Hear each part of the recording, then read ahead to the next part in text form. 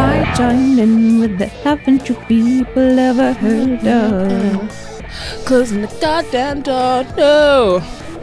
It's much better to face these kinds of things with a sense of poison rationality. I joined in. Sorry. Haven't you people ever heard of? Closing the goddamn door. No. I went to see them live in like Nottingham, I remember, and I like literally almost had a panic attack at Panic at the Disco. Did you panic at the disco? Because I hate crowds, right? And they were fucking insane. Like I hate people. Kind of close to the front, and everyone kept on shoving each other left and right, and I was like so panicked. I was like, I have to get out of here. I have to get out of here. I'm panicking at Panic at the Disco right now. I'm having an anxiety attack at the disco. I appreciate that's less catchy, but I need to get out of here. Get me out. That happened to my friend when we went to see Dizzy Rascal. Same thing, we were at the front, and it was me, Maggie, and our friend Charlotte, and me and Maggie were like, yeah, this is the best thing ever. And Charlotte was like, oh my god, I hate this, get me out. I cannot stand crowds like that. It's getting shoved at the front as well. I can remember the first time I went to one like that. I went with my stepdad and his friend, and they were always going to stuff like that. The first time I encountered a mosh, or like and everybody moving around where you're like really being pushed into and stuff, I was so not expecting it that I was like, I don't know, I think I was just like, right guys, we've got to stick together while we handle this. I think I was like holding their hands like, okay, we're gonna go this way, and they were just laughing at me because they were like, this is just normal for concerts, but it was brand new to me. See, I don't mind like getting pushed around a bit, but like a full-on mosh, absolutely not, never. That's horrible. I can't see what people enjoy about them at all. Getting like hit, no thank you. Yeah, I chipped my tooth, guys. I chipped my veneer. How on earth have you done that? I walked into a gate last night. How did you walk into a fucking gate? God, do you know what? It was so unexpected. I was drunk. I mean, I can't remember what we were doing. Just like, I don't know, just being idiots. And I walked into this gate, went boom, and then I chipped my veneer. So, mate, that's where we're at. 3 days before I go to Mexico as well, so that's fun. That's fun. Show me. Right? Show me. So that tooth there, yeah, I chipped it. Yeah. Like a few years ago. I remember. Again, when I was drunk. Yeah. So I have a veneer over it, and then I walked into a gate last night. I chipped that. Are you going to have to pay for that? I'm a student, so I'm hoping not. No. I don't have a dentist though, so I need to sign up with a dentist. Yes, and if you're signing up for an NHS one, you'll probably get one in 2027. Yeah. To be fair, I've always found it easy to find dentists. Oh, I haven't. But then really? We are out in I'm in a smaller town. I'm in a smaller town, and yeah, so that's probably why. Yeah. Do we need to do a trigger warning about it? Because it's, suicide. Well, we didn't trigger warn the rosebuds. How have you had flashbacks every time you've gone into your garden now, Corey? I don't have any fucking rosebuds right now anyway, because my garden's being shit. Did you go out after that pod and be like, I was gonna like when you go to a buffet and they like make the salami into a little rose and it's like a little meaty rosebud. I saw one of those not that long after, and I was going to send it to you, Corey, and then I was like, no, because it's number one, it's the rosebud would be offensive to you, which was the intended purpose. But then I was like, it's entirely made of meat, so that's probably a step too far. A meaty rosebud. Well, that's what it is, isn't it? Horrible sentence. Meaty rosebud. Look at my meaty rosebud. I just feel sick. Very good. So anyway, but I think maybe we should do a bit of a trigger warning, because we're talking about. So today we're talking about euthanasia, the ethics behind it, and euthanasia is this, and we're talking about other stuff as well. But euthanasia is assisted suicide, and it literally means good death. Yeah. So I'll be talking about that. And what's the case as well, Charlie? So we also was going to look at it just very briefly. Well, we meant to discuss this ages ago, and then obviously Naomi kept talking about, sex dreams and more important stuff like that. We talk about the case of Archie Battersbee, because I think there is overlap in terms of the law, because a lot of it comes down to when life is deemed to have ended. So I read the legal judgment on that several weeks ago so that we could discuss it. And then Naomi kept having wet dreams, and that obviously was the priority. So, No, I'm dreaming about us. That's true. But yeah, then that is true. That is true. It's just one nipple. Naomi, it was one nipple. I've seen worse when you've sent me drunk selfies. I don't remember sending you drunk selfies. Well, no. Oh, no, I do actually, yeah. Quite recently. I know, because I went through my phone the other day and I was like, there she is. There she is. There she is. Plus, like, the thing in Edinburgh, like, I've seen... Went through your phone, you mean your screensaver? Yeah, I went through my, I opened my phone and there you were. I went through the poster that I've put on the ceiling above my bed. Yeah. And there you were. Fanny out and everything. Yeah. So, yeah, okay. So, I sent you both podcasts. Did you both listen to it? Yeah, I did, yeah. Was it the most fascinating thing ever? But really interesting. Yeah, it's so really interesting. I listened to that maybe a couple of years ago, and then every like maybe 6 months I've probably gone back to it to like refresh, because I just think it's such an interesting. It's probably the best overview of where we're at with euthanasia, I think, to date. That's it. It's on The Guardian if anyone wants to check it out. Is it something like has death or assisted dying gone too far? Yeah, I can put a link in the description. Yeah. Mm-hmm. Cool. So I don't know what I mean. Do you want to start with explaining the Charlie Battersbee case and what happened there? Archie, sorry. Yeah. Yeah, so I was looking at Charlie Gard, which was another really interesting case. Similar. Today. Yeah, very similar, both. And, you know, I did part of my dissertation on the Charlie Gard did you? case. Yeah. Well, one of. Oh, interesting. One of my dissertations. She's very educated, you know. I'm very educated. Edgy. And educated.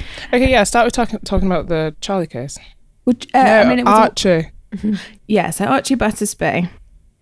So, well, it was all over the media, wasn't it, a while back? And I thought, I'm going to look into this, because obviously I work in the law, and I thought, I wonder what area of law this is, because it's not your everyday case, and obviously I tend to do more your everyday type stuff. And I was thinking, does this fit into children law? And even like, you know, I spoke to a barrister I knew, and I was like, is this children law? And he was like, I'm not sure, it might be human rights law. So if even a clever barrister wasn't sure, I thought, all right, okay. But actually, if you just Google Archie Battersbee judgment, it's really easy to find it. It's about a 30 page document you can read through, and it's in very simple language. And it was just the simple legal mechanism was an application for what's called a specific issue order. So I come across those in legal matters, for example, when parents disagree about something and they want one of them, let's say vaccinations or a child going abroad or change of name, loads of different things, what school a child goes to. You can ask the court to make an order on a specific issue that you don't agree on. So it'd be like an objective, is that the word? A third party, an objective third party. Well, the court, a judge will make the decision, or magistrates if it's heard by magistrates.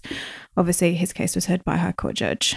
And it was appealed and the appeals lost. But I read, I think, the initial judgment, and because it's that long ago now, I've forgot the judge's name, but it was a woman.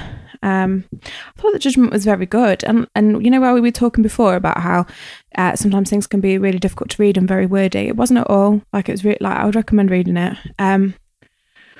So basically, it was all. I mean, what's your, guys? What are your recollections about what you saw in the media about it?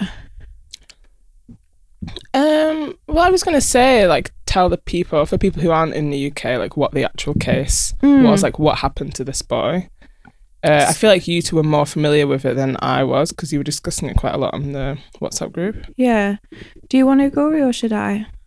Well, all I know is that his mum said that he was trying a TikTok challenge that went wrong. And it was like the blackout challenge. And he was found with like a sort of ligature around his neck at home. Yeah. And had he used a dressing gown cord or something like that? And yeah, he hung dressing himself, gown. basically. Dressing gown, belt. And also, what is the blackout challenge? I think it was to get yourself to hang yourself until you black out and then to pass out. But it's not necessarily, you don't have to hang yourself. That's the other thing. Like you can do it anyhow. Like a lot of people just like hold their breath until they pass out, and then obviously like your system kicks back in when you do it that way. Yeah, well, but if you do it with a ligature around your neck, obviously like your system can't kick back in. Yeah, I don't know. I've not read anything about that, but I mean, the thing that was of interest to me was the fact that he then was. So I mean, the thing that caught the media attention anyway. There's lots of peripheral discussions going around, but the main thing was that he was taken to hospital, and then rushed off to another more serious hospital, at which point they thought he was brainstem dead. And they wanted to do a brainstem death test to try and prove that. And they then wanted to, and I think the initial application was that they could do that test, and whether or not he could be. Well, I think the two things that the judge, again, sorry, this is so long since I've read this now. The two things that the judge had to decide on was he dead? Was he dead? Because the legal test for that in this country is brain stem death. And the legal test in America is brain death.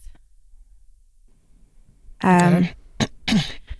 And I don't know about the rest of the world, but so I thought that was interesting. What, is he actually dead? And number two, could they turn off his life support? So that was the key thing.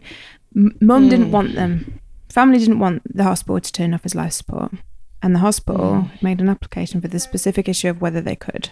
Even though in the UK he was technically dead. Yeah. So I mean, that's interesting, isn't it? So he was technically dead. So they did that brainstem death test. They couldn't do it. But they got a judge to decide on the balance of probability, is he dead? And the judge thought, yeah, on the balance, he is dead. Okay. So because one of the things they did was they made the initial application, then everything was delayed and blah, blah, blah. And then they did MRIs and they kept doing scans and stuff and going back and forth. And they noticed that a part of his brain had even started necrotizing and like coming away. So like, I mean, the medical view was that there was no coming back. What does necrotizing mean? Dead flesh. Right. Actually like decomposing. Rotting. Yeah. Yeah. Okay. Because of I'm no expert, but because of what happened, they couldn't actually do the brainstem test. But the judge was clear that he was dead. And that there was, the main consideration in any legal children matter is what is in the child's best interest. And one of the things the mum was arguing was his wishes and feelings would need to be taken into account. So she said his brother was clear that if he was ever in a situation like that, he would want to be put to sleep, or for it to be not put to sleep, but he'd want the medical intervention withdrawn. But he said Archie had more recently developed or religious tendencies, or had some sort of belief, and his wishes and feelings would be that he was kept on life support until essentially his body gave up. I think I don't know. But the other thing in the judgment was that they got their counsel, so their barrister, who was doing it pro bono, to raise that they thought the hospital was starving him. I read about that. Yeah, but why? But because whatever damage had been done in his brain was so bad that he could no longer control his bowels. So he was basically just having awful bouts of diarrhea over and over again. They'd even had to get a nutritionist on board to try and work out, what they were giving him to try and mediate it with what they were feeding him. But one of the medical ways of trying to help that is if somebody's had an awful bout of diarrhea, then you have a break. You don't feed them, you let them heal before you introduce more food again. So the judge was saying that the judge found there was absolutely no evidence of that. But if you see pictures of him, starving him intentionally. Yeah. Right. Okay. That's what they were alleged. That's what the parents were alleging the hospital was doing. Yeah, starving it intentionally. Yeah. It was very thin. But I mean, if you've gone past a point where bits of your brain are coming off because it's dead, and your brain no longer can stop you from just shitting yourself every time you eat anything. But she'd started up like a Facebook group, hadn't she? Like his yeah. mum. Oh And- yeah, there was loads of it. And what was it? A Christian group had got on board and was saying, Yeah. And they were basically like, they were all basically rallying around her. Like he had his own little fan club. I can't remember what it was called.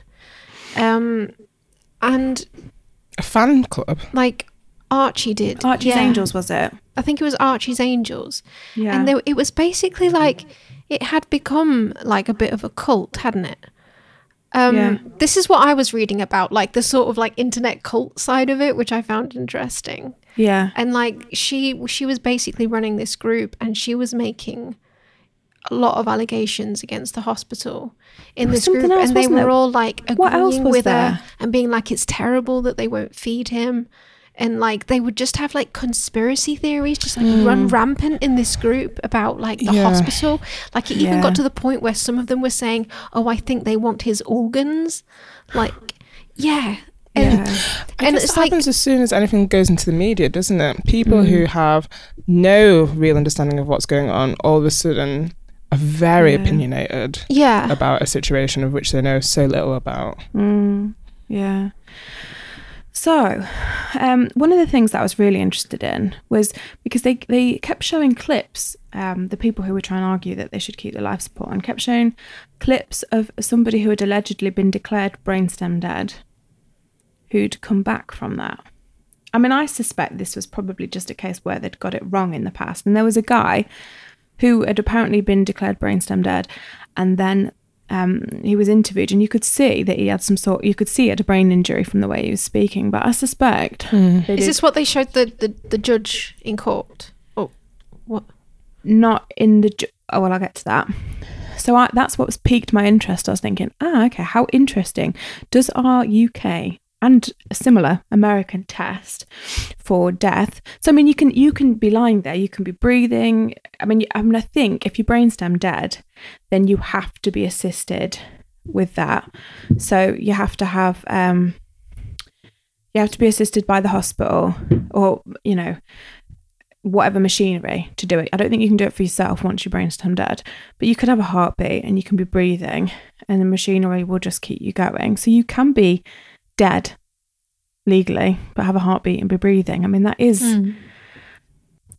but anyway, so the guy that came back after he was declared brainstem dead, never find it. I could never find his specific case. Okay. But I suspect, because there's a difference between being told that somebody's going to be a vegetable and being told that somebody's going to be brainstem dead. I mean, there's different levels of it. Because I could remember a Louis Theroux documentary, and I tried to look for this as well, and I couldn't find it, where he was in America, and there was somebody where their family members had been told he is never going to come back as anything like himself, and then he did, and it was a miracle. But that is different, I believe, to brainstem death, where you're gone. Your brain can no longer function.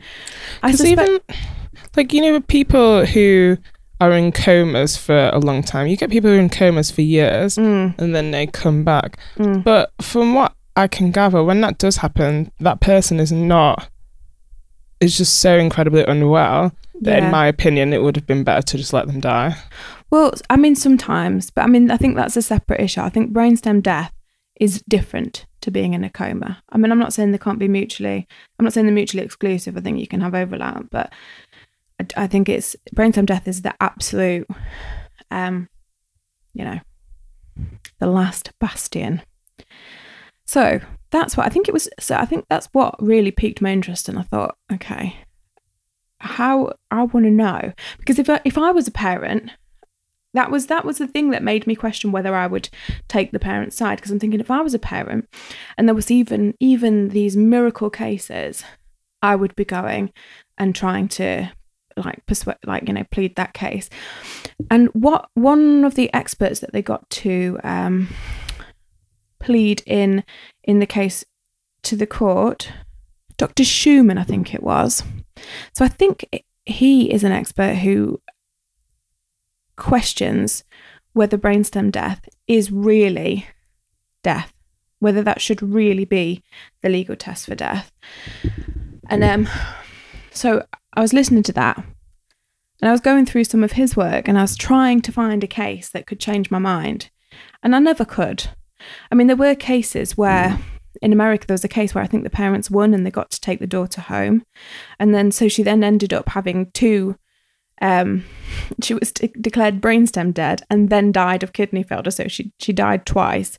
But the reality is she never woke up. She was never hurt. They kept her physical body going. So that's what I found really interesting about it. I never but I didn't find any convincing cases when I looked. Nothing that would make me think, you know.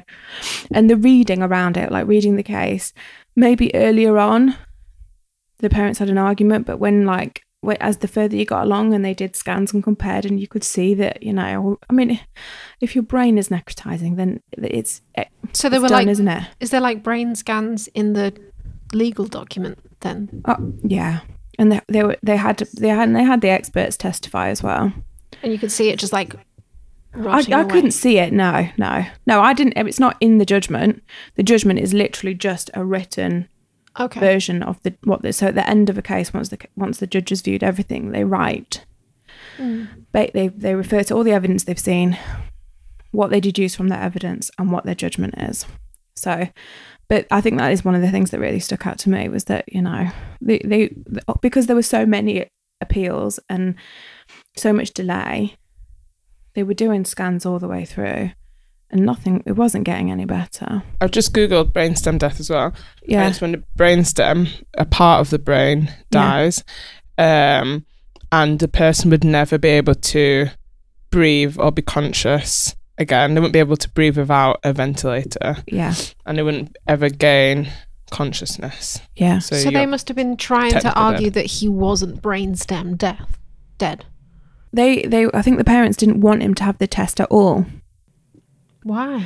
So I've just rechecked it. So there was two initial applications. One was a specific issue order application. They wanted an order to say that the trust, the hospital, wanted an order to say that they could complete the brainstem testing. They also wanted an order that they could withdraw mechanical ventilation.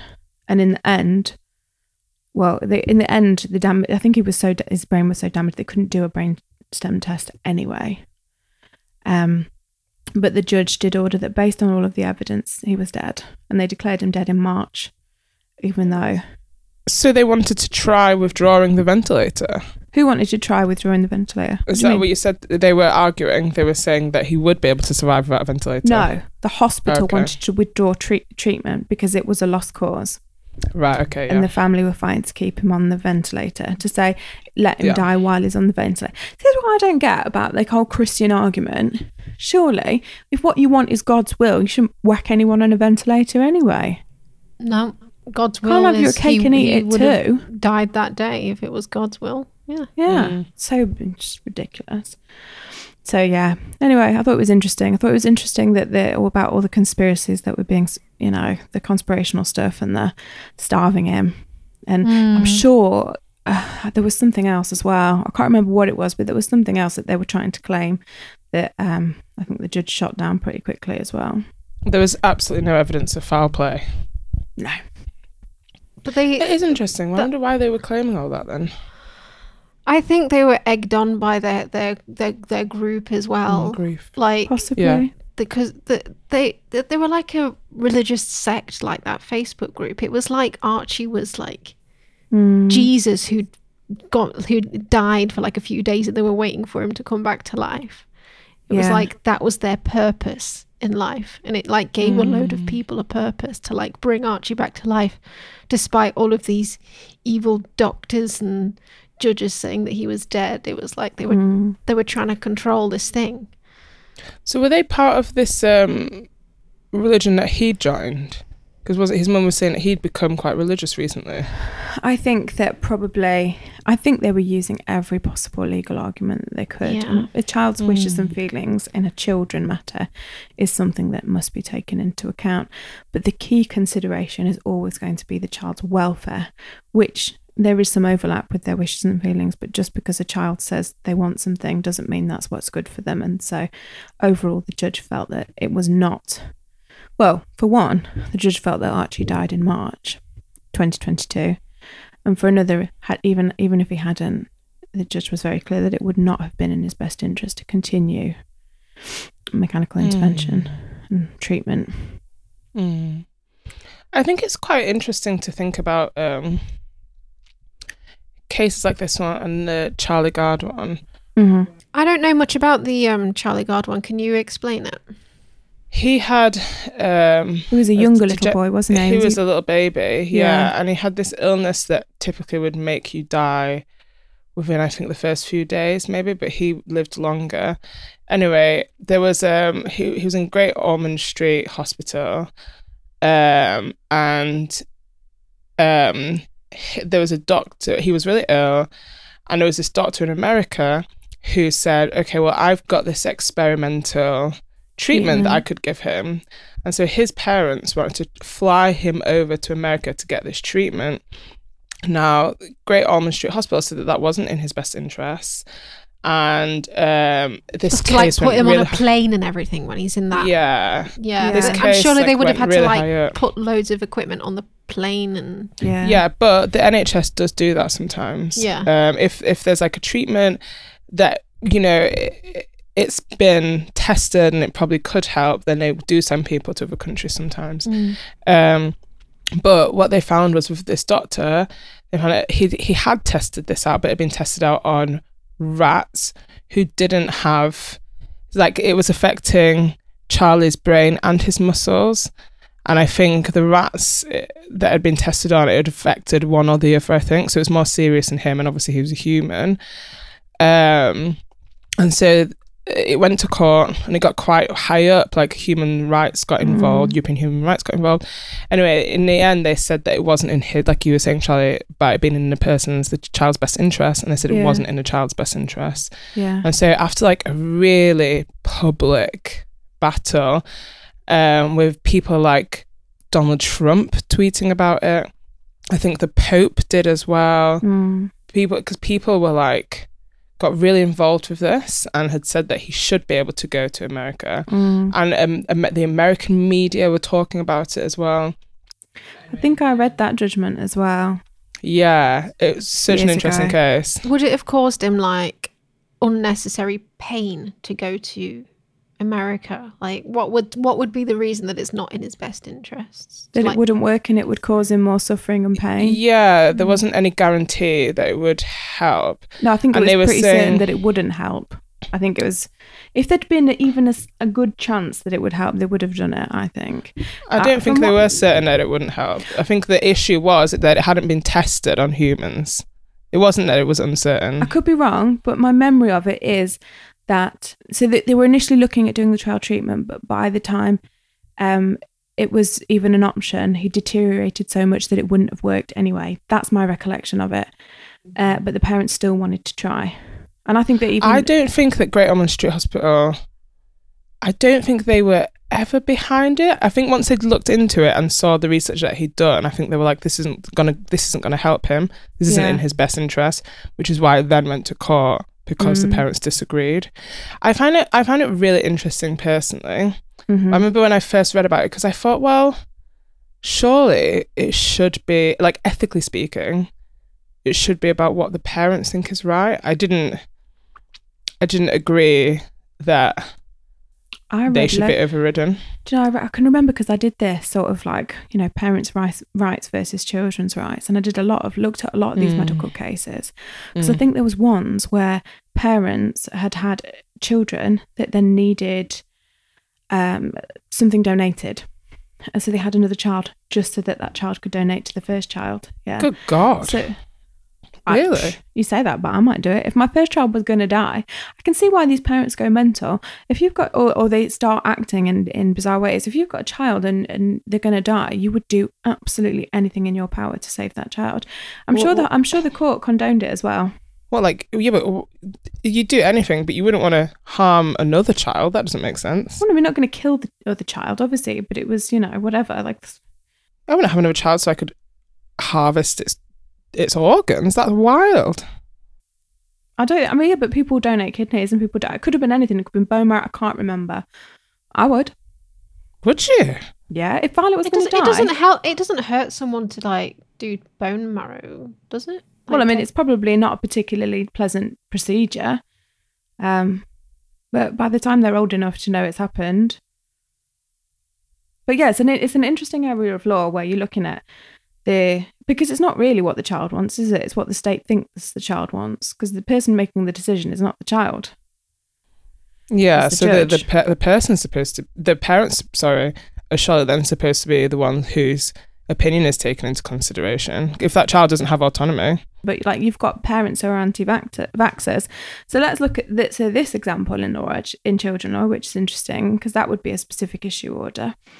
If you've got two parents who agree to the child not being vaccinated, then the child will not be vaccinated. The state won't intervene. But if you've got one parent applying for a specific issue order because one parent is an anti-vaxxer and one parent wants a vaccine, generally the state will order the vaccine, because once there's a disagreement and the court need to step in, they'll make a decision in the best interests of the child, an informed decision based on, medical expertise and advice and guidance.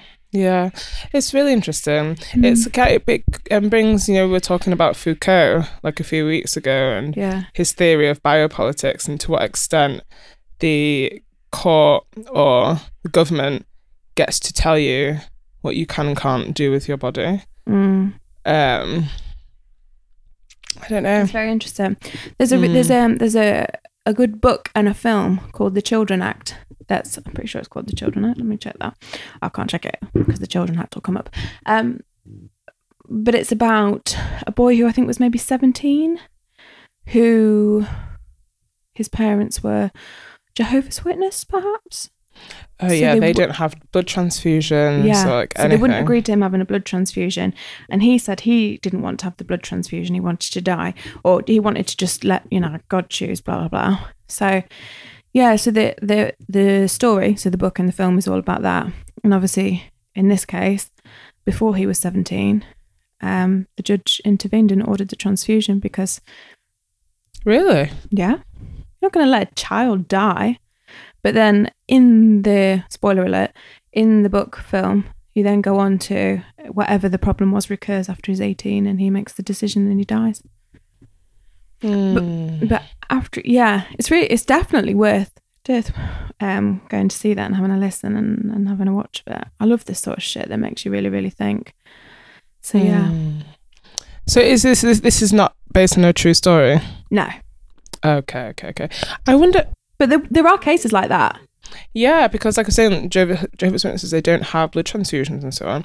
So if you have a child that needs a blood transfusion, but your parents are Jehovah's Witnesses, what happens in that situation? Does the medical state will step in? Do they? And ask for a specific issue order, and then the court will make a judgment in the child's best interest. Right, okay. Up until they're, God, I don't actually fully know how I feel about that. Yeah. On one hand, I think, well, yeah, you can't just be letting kids die because of your religious beliefs. But then also I'm like, is it okay for someone else to tell you that your religious beliefs are not okay and that you're wrong and we as a state know better? I mean, it's clear cut for me, personally. Yeah. If a child is going to die, then that child doesn't have the legal autonomy to make a decision, then the state makes a decision, and the state should not be bound by religion or whatever. That's my view. But I mean, I've got cases of female genital mutilation that I deal with. Are you would you defend that, Naomi? What, FGM? Yeah, parents' right to perform FGM. No. So they can let them die, but not FGM. You're not sure about the dying, but the FGM's a dead cert. It's tricky, mate. It's tricky. Yeah. So yeah. Why do people do FGM? Religious honour, beliefs. culture. Yeah. It makes it. If you don't have it, what it comes down to is controlling women, but they say religion. Yeah, there's no logical reason for it. There's different types. I don't think. Yeah, I guess no, you do have a good point.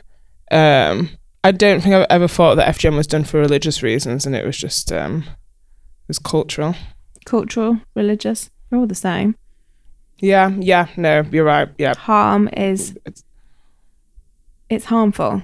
But that's the thing. Okay, maybe that's where I'm confused. Maybe that's where I'm confused, or what's making me question it, because I feel like that's I think to perform FGM is actively harmful on an otherwise healthy female, whereas if a child is ill, and you say, okay, well then we're going to let the child die rather than doing something to stop it dying. I don't think I view that in the same way. I can see the difference. One is action, one is inaction.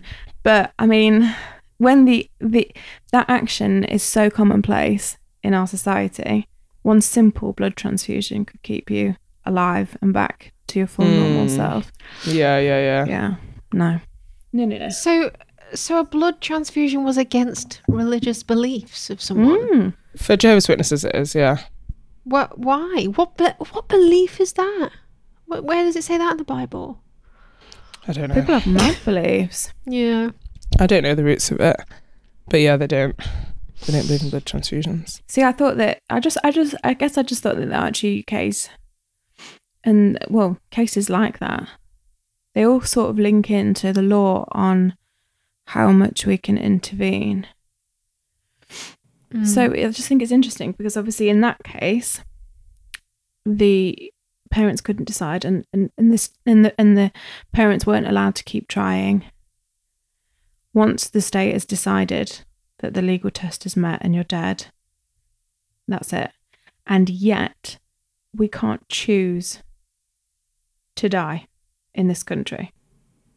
You know, we can't say, this is absolutely awful, my life is hell. It's not going to get better. I want to die in a... Well, they've actually changed the law, kind of, around euthanasia in this country. Have they? So, kind of, or they've changed the technicalities of it. So basically, in 1961, they brought out the Suicide Act, I think it's called, and it said that no one was allowed to, families couldn't assist someone with killing themselves. Yeah. Because if they did, then they would be prosecuted after the person had died. Now, people saw that ruling as very ableist, because what it essentially meant was that if you were very ill, but you were in a state where you were able to kill yourself, then you were perfectly within your rights to do that. However, if you had something degenerative, or you were paralyzed, or you couldn't kill yourself, then you didn't have that same right.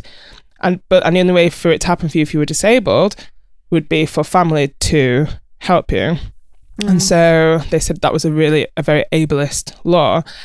And there was a case that happened with a woman called Debbie Kirby, I can't remember what her surname is, and she brought her case to the court, and she was very poorly, and she said that law made her want to kill herself earlier than maybe necessary, because she said to the point where she couldn't anymore. Yeah, because then what would happen is her husband would help her, and then he would get prosecuted after she died. Yeah.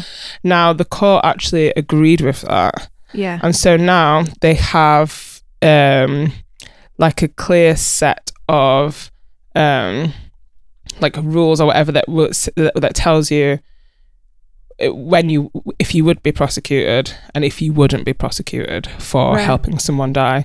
So for instance, if there's no financial gain, if you've done everything that you could, blah, blah, blah, blah, blah, these things that you can prove, then you can help someone die in this country and you won't be prosecuted for it. But say if there is financial gain, maybe you've helped other people kill themselves or some other dark stuff, then you will be prosecuted. So there's a little bit more leeway than there used to be now. And that's in this that was country. in the 60s that was changed, is it? No, the law came out in 1961, the Suicide Act. Which allowed people to commit suicide if they wanted, yeah. No, it said they couldn't. And then it was changed after this case with Debbie. I can't remember what her surname. Which was more Purdy, is that what it is? We just Googled it. What year was that? Suicide's been legal for about 40 years. She died in 2014. Yeah. So, yeah. So it's still illegal. Like it's all illegal in this country. But you can assist someone now.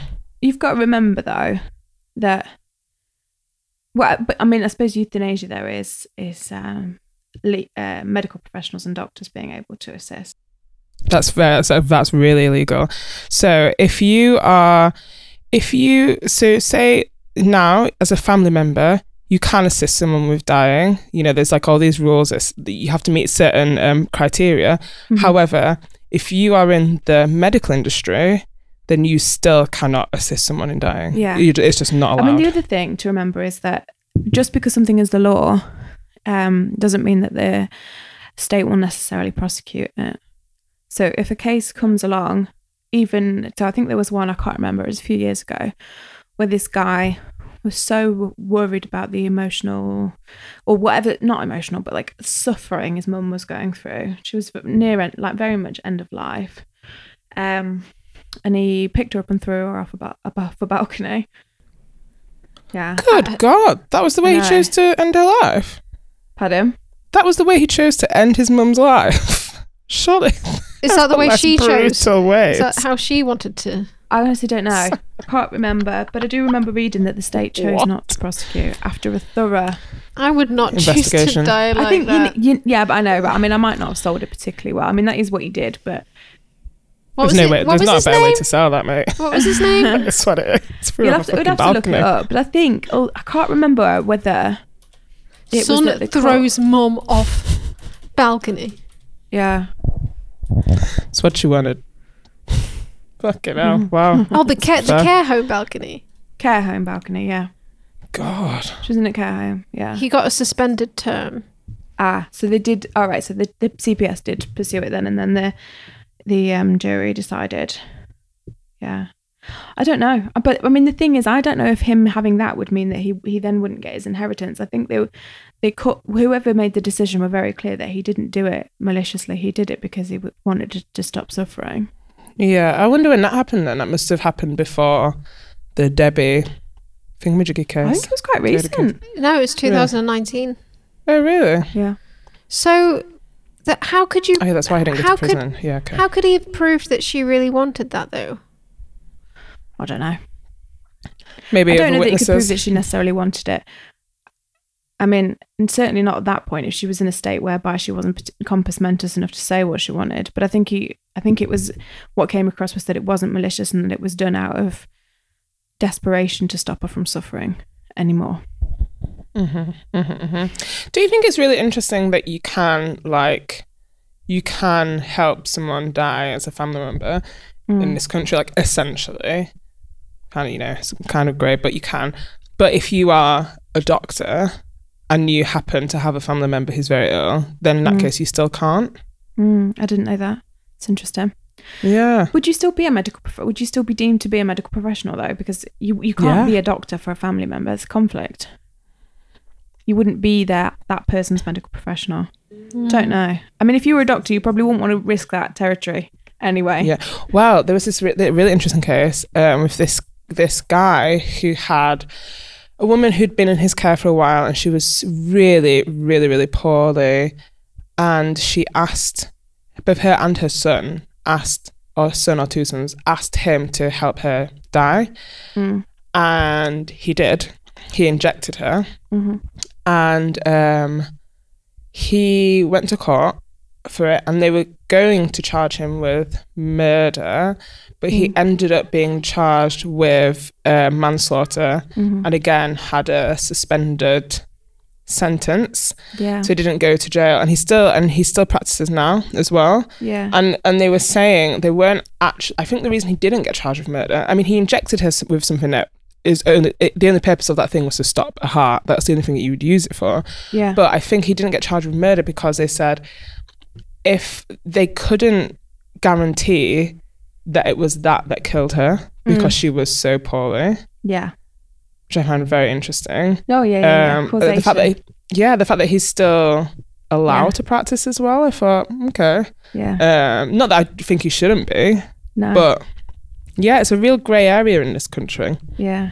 Yeah, it is interesting. If you can't establish causation, you can have somebody did something, and then this happened. But if you can't prove strongly enough that this was most definitely the cause of this, then yeah, you can't get your conviction. It's interesting. I mean, what do you think of like laws surrounding euthanasia in this country? I think euthanasia should be legal. Where do you think the line should be drawn? So say like you can go to Switzerland now and you can, if you are like very poorly, you can have it. But say if it's but it has to be a physical illness. If it's depression, then you can't have it. Yeah.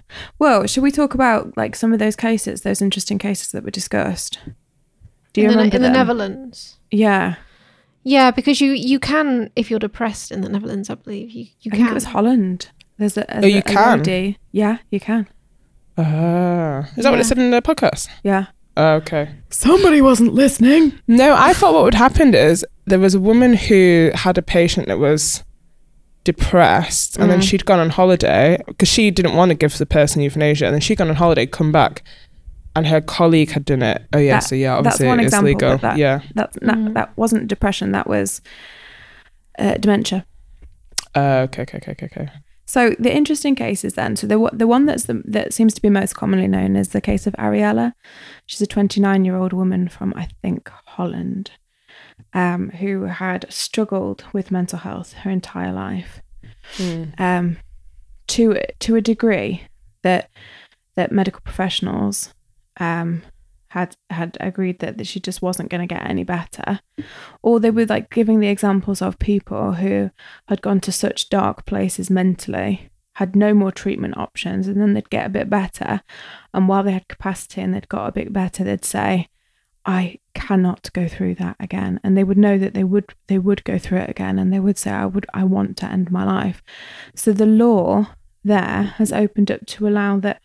I think the legal test is now around suffering to such a great degree that you're never going to come back from it, and they've allowed cases of very significant mental health problems to fall into that category, which is interesting. Because there was a case of there was a guy as well, I can't remember what his name was, Kilburn or something. Anyway, he was a young guy as well who opted for that. And one of the things that his family were saying afterwards was that although I think there was two families. There was one where the woman had just gone off to work one day, they didn't know anything was wrong, and she'd killed herself.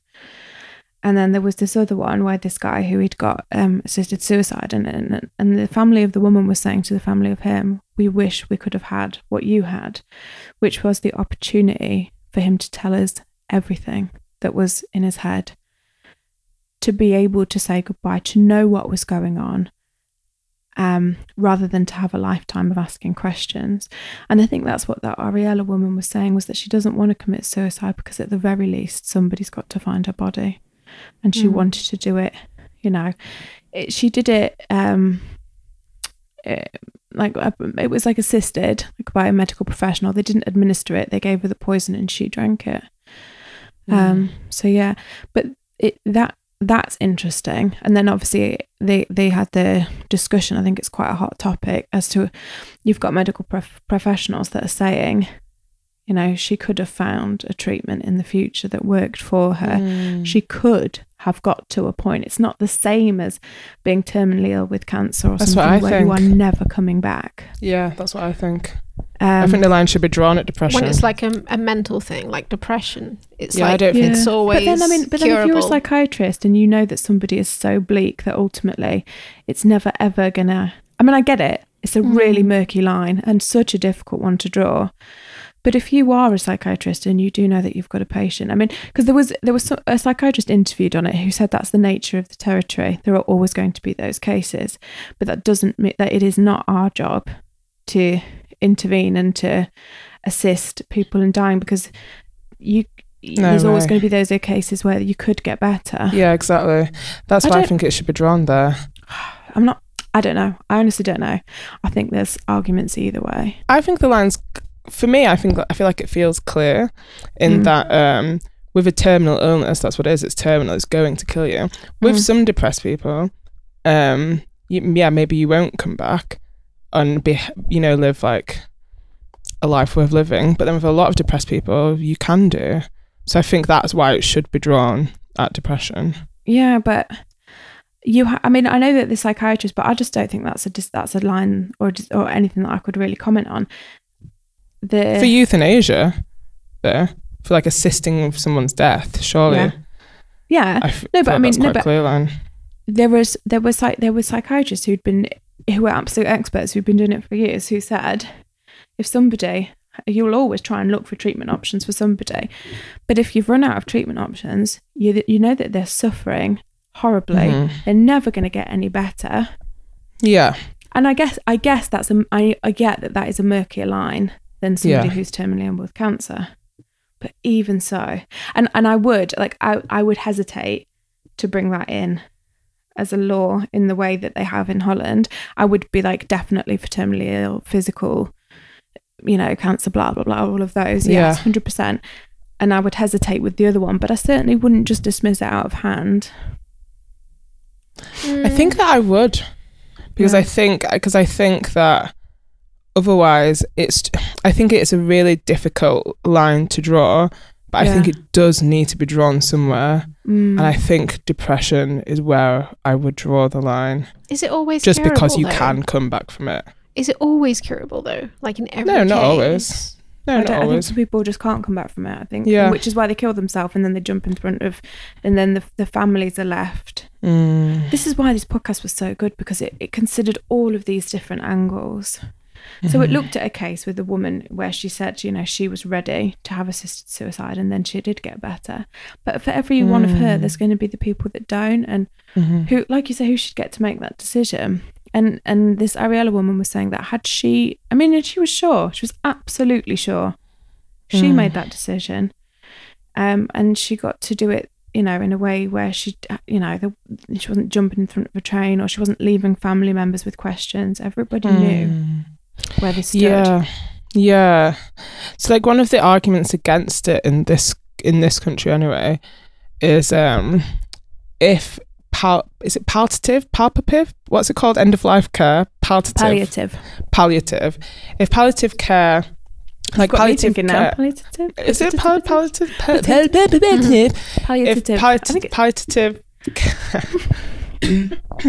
If it is good enough, then it should make palliative care. Then it should make someone's, like, the end of someone's life as comfortable as possible, and so it shouldn't be necessary.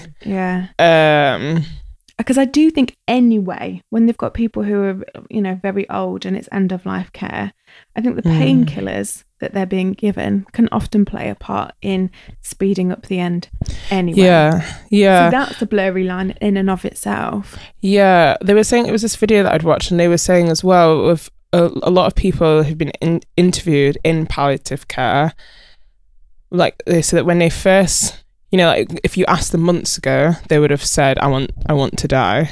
And then because they have good care and they still get to see their families, etc., then that changes the way that they think. So that's one of the arguments against it in this country.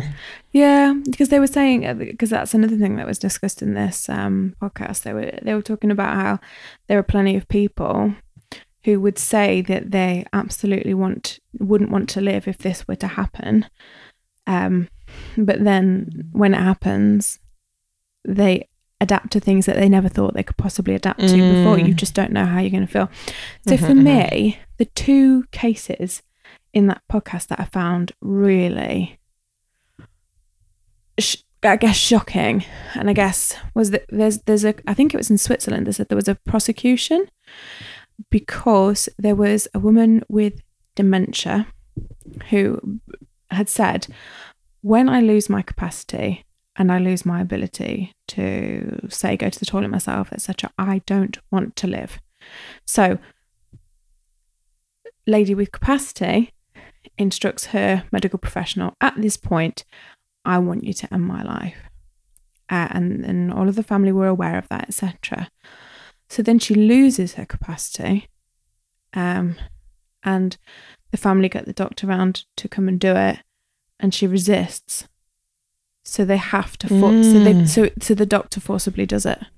Because she'd got to a point of dementia where there was like a split personality, like one personality wanted to die and the other one didn't.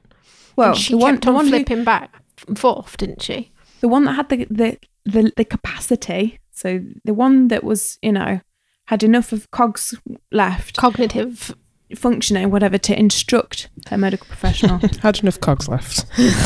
Enough cogs left. She's got enough cogging That's around. That's a scientific term. Bit of cogs still turning. Yeah. So the one that had the woman before she lost her capacity was very clear. So whoever she was at that point wanted that to happen. But then once that capacity had gone, and she was, I don't know the details of it, but they're clear that this doctor is being prosecuted because once she didn't have a capacity anymore and she resisted, they just did it anyway because they were acting on the instructions from when they had capacity. And they literally had to like hold her down, didn't they? To kill her. Like, yeah, they had to pin her down while they like injected the poison. Like the most grim image you can think of. That would have been traumatizing for that doctor as well. That makes me it was the family. Same. It was the family that was holding her down. Like, it's traumatizing for them as well. It's difficult, isn't it? Because you like, because for example, my mum is like, never let me get to that point. Get the insulin out. If it gets to that point, get rid. I don't want to live like that. I don't know why she's Yorkshire, because she's never been Yorkshire. I was about to say. But she is in this example, all right. Isn't that so that was the case where the doctor lost, didn't he? And they said that they couldn't prove that she'd given her wishes. Don't know. I don't know, because probably that case is finished now, but this podcast was a couple of years ago and I never actually checked what happened with the case, because at the time of the podcast they were being prosecuted. I believe that doctor lost that. I'm going to make sure of that. Rightly so. I agree. I think. But then it's just difficult, isn't it? And I guess that's what you're saying, Naomi, is that it's very difficult when it's a mental problem. But I suppose it was a physical problem as well. But I suppose that's a different issue in and of itself, isn't it? Because it's that person's identity. Ultimately, the person with capacity had already gone. And whatever was left. Writing. I think that to me is a very clear cut no. Yeah, 100%. People change their minds. Very, very interesting. Ill, because like a lot of people, when they're like slippery slope, and I'm just like, well, there's a slippery slope with everything. That's what whatever. But yeah, I mean that you couldn't really get more. So the other one, violence of holding her down as well. No, honestly, that made me really uncomfortable. And then the other case, which is the one that you mentioned, Naomi, was a doctor who said that she had to resign because there was a patient, he'd got dementia, and he'd initially said he wanted euthanasia, and he wanted, and then apparently his wife, the doctor felt like his wife was bullying him a bit. She'd said, you're pressuring him a bit. She'd made comments of, oh, he wants it, oh, he doesn't. If only he just was less of a coward, which is just disgusting. So she said that she thought she'd got to a point where she'd agreed with the family it wasn't going to happen. And then she'd gone on annual leave, and when she came back, her colleague had euthanized him because her colleague had got a more pro-euthanasia stance. Now, we don't know the ins and outs of that case, but that made me incredibly uncomfortable as well, because she then said, I can't stay in this job when I can't keep my patients safe. Yeah. So yeah, I can't believe the colleague was allowed to do that. Can you imagine coming back to that? Can you imagine? Update on that other case. He was actually acquitted in the end, that doctor. Was he? Is it because they had proof that she wanted that? Applause broke out in the courtroom after the court heard that the doctor had been right to abide by the woman's stated wishes, that there was no legal duty to verify the current death wish in such a case. Jesus. Whew. Well, that is a slippery slope right there, isn't it? That's very interesting. Because when there was current death wish, I mean, I get it, because they were saying in that Ariella case that right before they say, "Are you sure?"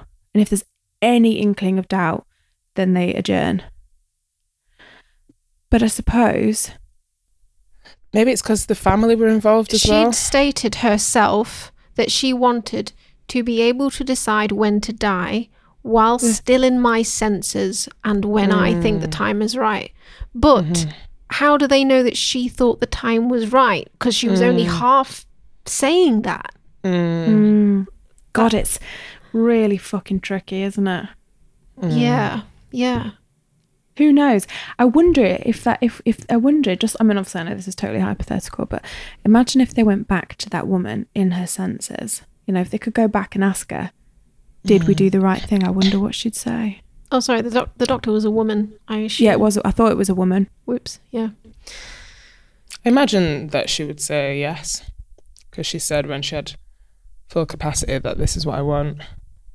I imagine she'd say yes. It's tricky though, isn't it? Because I mean, yeah, but then I don't understand why they didn't have to prove it. If that is what she wanted, then just because we're squeamish and uncomfortable about it, but it's so difficult, isn't it? There's no way she of didn't going back know. and establishing. Yeah, plus, like, it's what she wanted, but she didn't know. But if she had known that she was going to go out like that, would she still say? Yeah, yes, because like, isn't the whole point to die with dignity? Like, with that's dignity, not with dignity, is not it? being pinned down and fought. But the other option would be what? That she'd be confused, not know who she is, shitting herself in a bed. I mean, I don't know. I'm not saying that case is right. I absolutely don't think it is. It makes me really uncomfortable. But I found that other one really interesting. The one that was like that son who said like his mom had terminal cancer, but because she was depressed and wanted to die, she overstated her physical illness to doctors. And the son was saying that she was able to act really well and basically make it look like she was in so much pain than she really was, when really the pain was only in her mind and not in her body. And that worked, and he but didn't she did have even lung cancer though. Yeah, but like he thinks that she could have had a few more years. And and he buried her with that letter. Because he was really angry about it. But I listened to that one as well. So the son is really angry that his mother was euthanized, and I think the point they were making in that was that he didn't know she was doing it. He didn't even know. And he felt he had a right to know. But I don't agree that he did. He had a right to ask her, and she had a right to privacy. And if he didn't like it, then so be it. Plenty of families do things that other people in their families don't like. Well, they were saying that a lot of people who get euthanized will overstate the pain that they're in to receive the euthanasia as well. I didn't.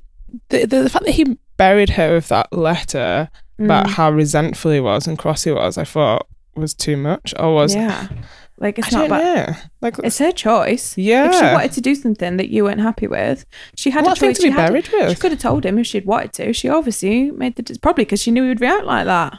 I've written you a letter. I doubt it was a letter that was like combative in nature. It was probably just more like, I really regret that I couldn't spend a few more years with you, kind of thing. It did. Like, I regret not realizing. Guilt. It was probably more guilt than anger, probably, in that letter, I would assume. But that's her autonomy. She has that right. She had that right to make that decision, and because that is one of the things they were saying. Like they wanted it to be, or at some point in the initial considerations of the law, there was a consideration about family members being involved and being told, and then that was scrapped because of the potential for you know, them to resist.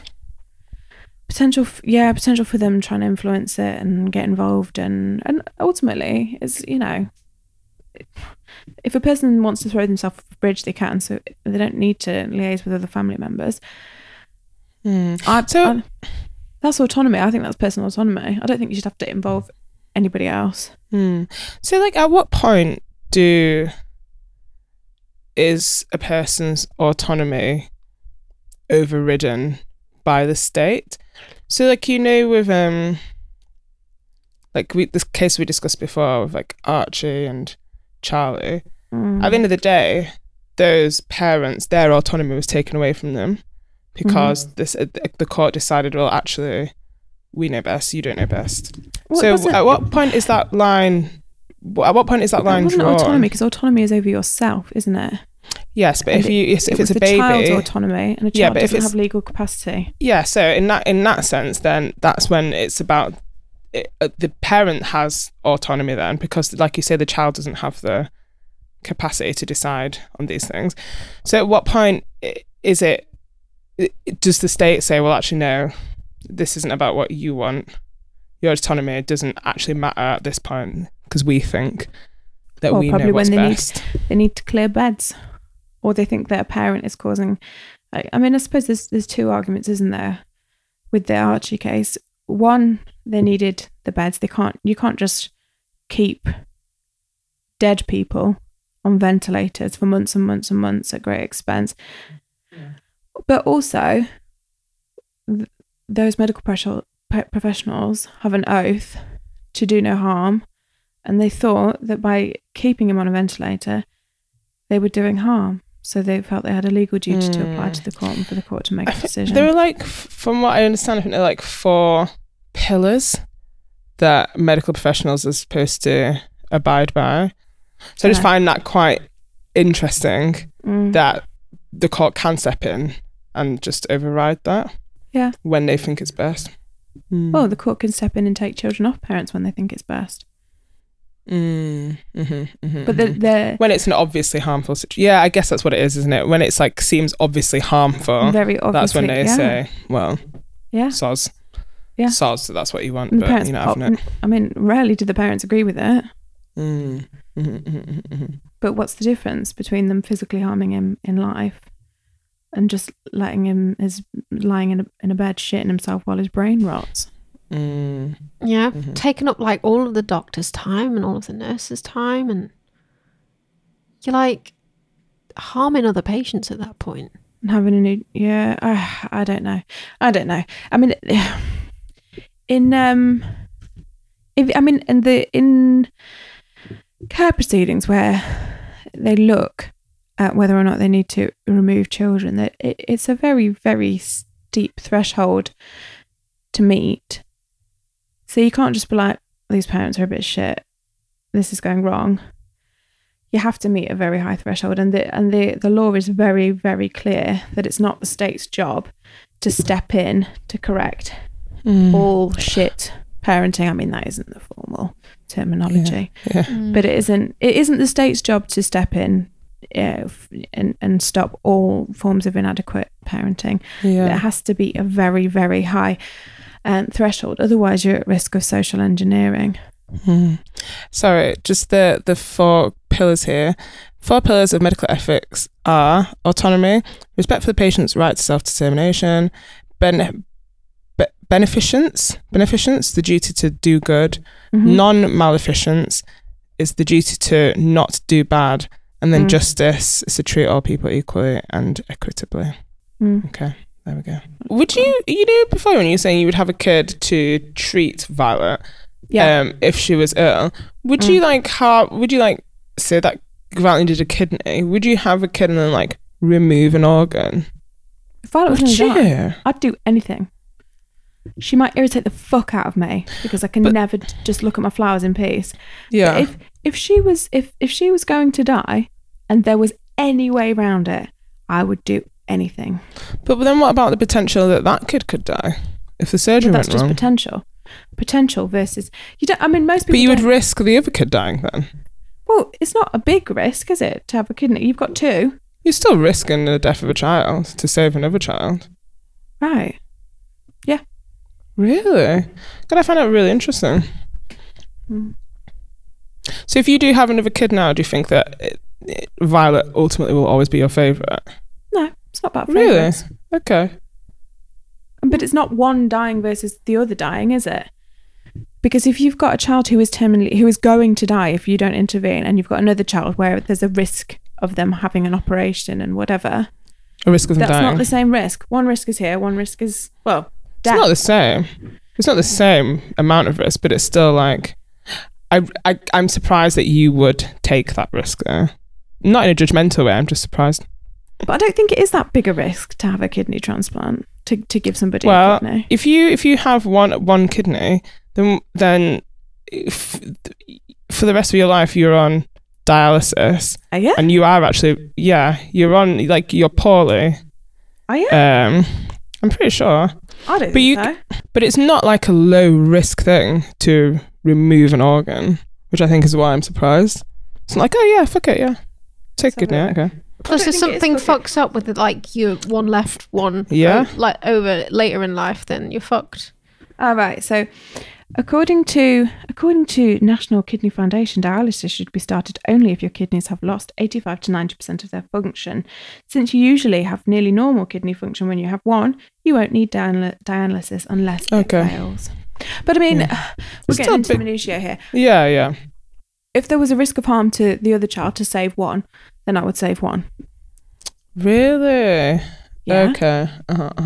So then if you had another child then after Violet, and that kid got really ill, and Violet could save that kid, you would risk taking something from her, like a kidney, to save the other one. It's funny because now you've said it, I'm like, that's hard. Now I actually have to imagine her because she's a real person. Yeah. And it's difficult as well. Because and what if she doesn't want to do it? Well, I don't know. I'd have to have that conversation with her. But I still think on balance, probably to save the child's life. If I loved that other child as much as I love Violet, which I probably would. Depends how many times that child said to me, "Mummy, look what I can do. Look at this. Mummy, look at this. I can do this."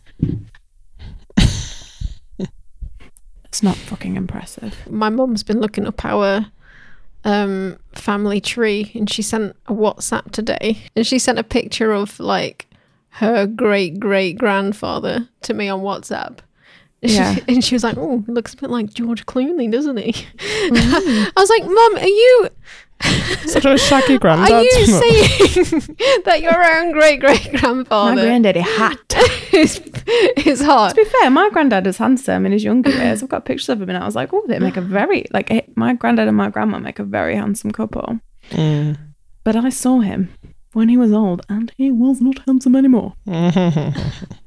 But he was actually a civil engineer, and he left like what would be the equivalent of £4 million to his children. So yours. Where the fuck is my money? Are we all a bit fucking dead today? We should have all had a wank just before, like we said we were going to last I time. know. For God's sake, I was tempted to wank today, and we'll I just come on next time all glowy because we've all had a wank. But can you imagine me trying to do it with them assholes in the background? Mummy, what are you doing? Mummy.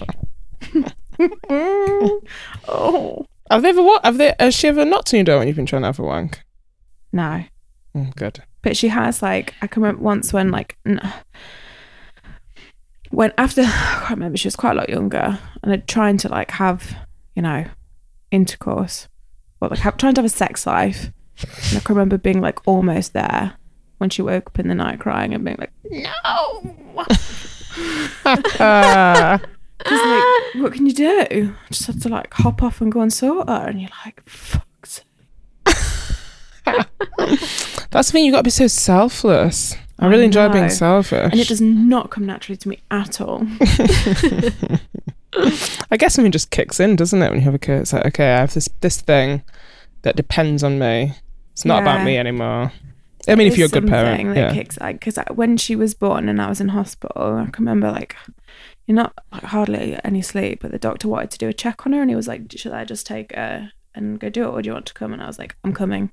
Just there's something within you that's like, I'm going to protect this little fucker. Even though it's just a doctor doing a check, like, he's not going to do anything, was he? But I was like, I'm coming. And I will watch you, doctor, with my tiny, precious little baby, and make sure that you don't do anything. See, I feel like that's the thing that makes me think, oh, maybe I would have children, because I probably will, but I like the idea of having like feeling this love that is like incomparable, and I know, just like when I think about it, just how much I'd love my child, but you don't actually fully know until you have it. And I like the idea of, like, I guess, the intensity of that and the bond. Well, I kind of feel like it would be the way that I feel about my cats now, but maybe more intense. Although I don't know if that could be any more intense, the love I have for my cats. So but it's hard to imagine. Oh, it's totally different.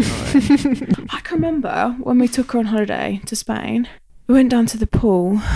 It was got in the run pool, and she just shat all in a swimming costume. She just had this, and honestly, it was like a ball. It was like a tennis ball in a swimming costume. She got out and she was like, I don't know why I do this. I don't know why you fucking do it either, you pain in the ass. She was like doing the walk of shame, like round the pool with this tennis ball sized poo. But she looks back on that memory very fondly, because I've seen 2 of her exercise books at school. When she's been asked to talk about something that happened, she talks about shitting herself. She talks about when she shat herself in the pool. Yeah, that's so funny. Probably because I talk about it fondly, because it is very funny. It is funny. Yeah. Oh, I was laughing. I was laughing, Naomi, weren't we, the other day, because me and Georgia were. Because the other day we were just driving. She'd obviously listened to the thing about you, and she's like, Naomi really shouldn't be eating crisps in a library. That's so funny. Can I tell you a funny story before we go? Have I told you the Big Ben story before? Big Ben, the tower, or Big Ben like someone's peen? Well, both. Ooh. Someone called Ben and Big Ben the tower. Right. I think this is a really good filter for whether somebody's going to have a similar humour to me or not. And let's see what you guys think of this. So, my stepdad does a job where he works in an office full of men. And the job they do, they often have apprentices. And the latest one was a young guy, really nice guy, called Ben. Yeah? Now, my stepdad also has a brother who's quite eccentric, shall we say. He's kind of like the local. He often is in town day drinking, getting absolutely shit-faced. Yeah, so his brother is called the Moon, because he's got a nickname of the Moon, because he only comes out at night. We met him. You met the Moon. Yeah, I remember this now. Yeah, because he was dancing with you at a working men's club. Yeah. And he loved that you were wearing Doc Martens, and he kept being like, "Are you going to work after? You're going to work a shift in your Doc Martens?" People often have something to say about my Doc Martens. Like, it was a very common shoe. Yeah. Well, not for a man in a working men's club in Grantham. But anyway. Yeah. So there's a lot about him that's very, like, small town, that whatever. But he really is quite funny in a weird way, especially when he's drunk. Some of the shit he comes out with can be really quite funny. And he's got a bit better now. But anyway, he was. What happened was, Ben told me this, because I knew him. We were similar age, but this was about, I don't know, 10 years ago, 10 years ago, something like that. Anyway, Moon had been out drinking, and he recognised Ben. Ben, who was having a nice meal with his family in some sort of pub that had like a nice seating area where you go and eat. Moon went over and went, I think he drunkenly talked at them for about 20 minutes while they were trying to eat the meal.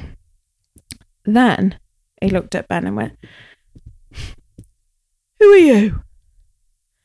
To which Ben said, "I'm Ben." And Moon, with Ben there and his parents there, just looked at him and went, "Big Ben."